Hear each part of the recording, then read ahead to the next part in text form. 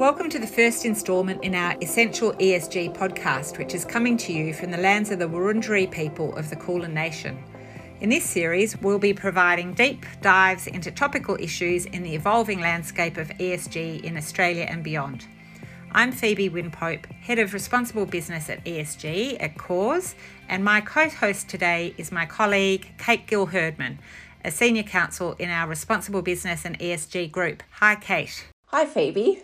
As most of our listeners are probably aware, in the last few years, ESG has become the hot topic dominating the market and the media. Today, we're going to set the scene for this podcast series and discuss the almost perfect storm of social, economic, and political developments that have contributed to this meteoric rise of ESG. We'll also look at why it is necessary for organisations, big and small, to understand the issues, manage the risks, and take hold of the opportunities. I suppose getting back to basics for a moment, Phoebe, what do we mean by ESG? ESG is an umbrella term about the environmental, social and governance issues that impact on a business. It comes from a long line of sustainability and responsible business initiatives, including things like the triple bottom line and the concept of corporate social responsibility. But there is a distinguishing feature about ESG, because it's not only about addressing the risks that your business may face from climate change and, those that might be things like stranded assets and so on, or from human rights or social impacts. So we talk a lot about risks of modern slavery at the moment with the Modern Slavery Act and required mandatory reporting. But ESG is also about being a responsible business and, where possible, thinking about how your business impacts on the environment and on people. So we're thinking more and more about how to build and put forward renewable energy and resources, build strong and engaged workforces, have committed customers, not by profiting from the environment and from people, but by profiting them, by benefiting them and making a positive contribution. And this goes back to much of what has been said and written about businesses with a higher purpose, and that purpose can be linked to profit. So where businesses are thinking about their place in the world and what they can contribute to the world, they've been shown to be more sustainable, more productive, and often more profitable. Some of this is an acknowledgement that we're moving from shareholder capitalism to stakeholder capitalism, and there's a whole range of stakeholders in every organisation that should be considered in the organisation's operations and also in their supply chains. And it means that it's critically important for organisations to be thinking about their ESG impacts and opportunities and to really be embedding that into their strategy going forward. Well, there have definitely been a few key trends that have built on this idea over the last couple of years. So we've had the Me Too movement, Black Lives Matter, we had COP26 last year and the IPCC's reports on climate change. So that, I guess that's the broader context. And then when we look at markets specifically, we are seeing things like regulators, investors and lenders insisting on greater transparency and leadership on ESG issues. And in particular, we've also seen the strength of an ESG program is often being seen as a good proxy for management. We've got our consumers who are becoming more socially conscious and aware, who are more inclined to vote with their wallet, so to speak. So businesses really do have to rethink their purpose, their products and their workforce practices, and coming back to looking at, the holistic approach to purpose and profit. We've also got quite a bit of shareholder activism going on in Australia, rallying for net zero policies and pushing companies to adopt transition plans and, I suppose, holding the board to account on those. So there's definitely a move towards a more robust management of climate-related financial risks across the short, medium and long-term horizons. The question of this focus on climate and the move to net zero by 2050 and a lot of pressure on organisations to bring their carbon reductions down very quickly over the next 10 years has been a real focus, hasn't it, for lots of organisations? Yeah, I agree with that, Phoebe. And I think now we're starting to see, I suppose, the governance aspect be imposed across the E and the S together, whereas I think previously they've probably been treated a bit separately and the E being prioritised. But certainly now with the big push to decarbonise business operations, I think that the S is probably coming to the fore and being seen as a key area of governance for businesses, particularly because of the factors we've just talked about. So socially conscious consumers, shareholder activism.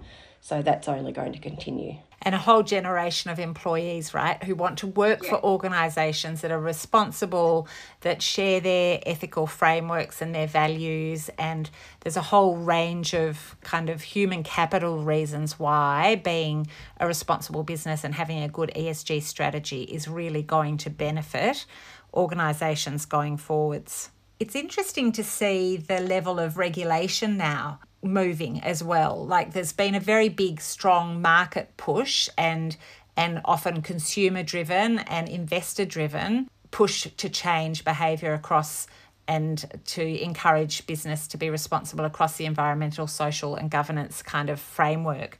But there's also this regulatory shift, isn't there?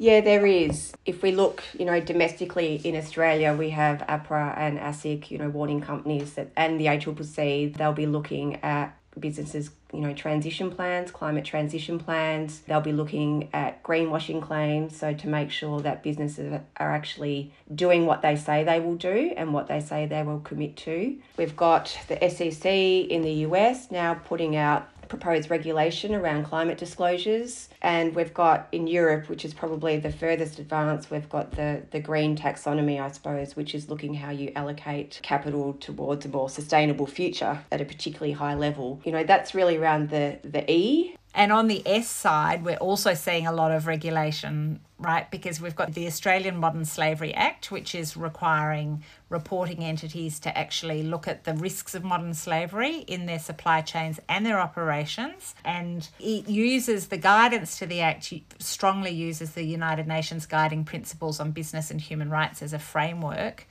and applies that. But more importantly, what we're seeing in Europe is a shift not only for modern slavery reporting and due diligence, but human rights due diligence. So organisations are increasingly being required. So in Germany and Norway, it's already mandatory, and the European Union has issued a directive to the effect that they're going to introduce mandatory human rights due diligence. So this regulation, this idea that standards that have been voluntary for responsible businesses are going to become mandatory is a real trend that we're seeing, and organisations that want to get ahead of the trend and be prepared for the future need to be thinking about these things. Yeah, Phoebe, and I think as well for those who aren't positioning themselves to be keeping up with all the regulatory trends that we're seeing and we've just talked about, I think there is probably a risk of litigation. We're seeing several categories of ESG related claims emerging. So there's rights and duty based claims, particularly against governments for lack of action on climate issues. But we're also seeing actions against major greenhouse gas emitters, particularly around representations that they make about their transition plans and goals. We're seeing challenges to project approvals associated with a significant increase in greenhouse gas emissions. And we're also seeing actions against companies, directors, advisors about the fulfilment of their fiduciary duties or the disclosures that they make.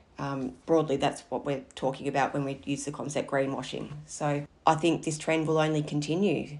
So in terms of managing ESG and working towards a future of responsible business and good ESG management and meeting the expectations of the regulators and of your investors and of your shareholders and your customers, across the board, there's quite a lot to be done, isn't there, in terms of just building the ESG into strategy, understanding properly the types of issues that come under this and managing them effectively and bringing in the appropriate expert advice where that's necessary, because often ESG issues have sat in different parts across the business and have been dealt with in a very isolated and siloed way. But bringing that all together, integrating the assessment and building the appropriate controls and management mechanisms is going to be really an important role for organisations to do throughout the future. And I think that that's a big part of our podcast series, is to help people think about some of these issues and the way they need to manage them going forwards. That's right, Phoebe. In this podcast series, I suppose what we're really hoping to do, and we hope that this is what you take away from it, is that we break down ESG, we provide some kind of 101 guidance of some of the key concepts, explain current developments and some of the long-term trends we're seeing. We're going to deep dive into tricky problems, invite some subject matter experts to discuss legal and reputational issues, and provide some examples of best practice to help guide you in your ESG program if you are a listener who is involved in your company's ESG program. So I suppose all that is probably a long way of saying what we really hope to do is just get you thinking about what ESG means for you, if you're an individual listener, or for your organisation if you're listening on behalf of, an employer. Yeah, thanks, Kate. It's been really terrific having you on the podcast, and looking forward to many more to come. You have been listening to Corrs Essential ESG podcast, and if you've enjoyed it, don't forget to subscribe wherever you listen to your podcasts so that you get notifications of future episodes. This podcast is for reference purposes only. It does not constitute legal or other advice and should not be relied upon as such. You should always obtain legal advice about your specific circumstances.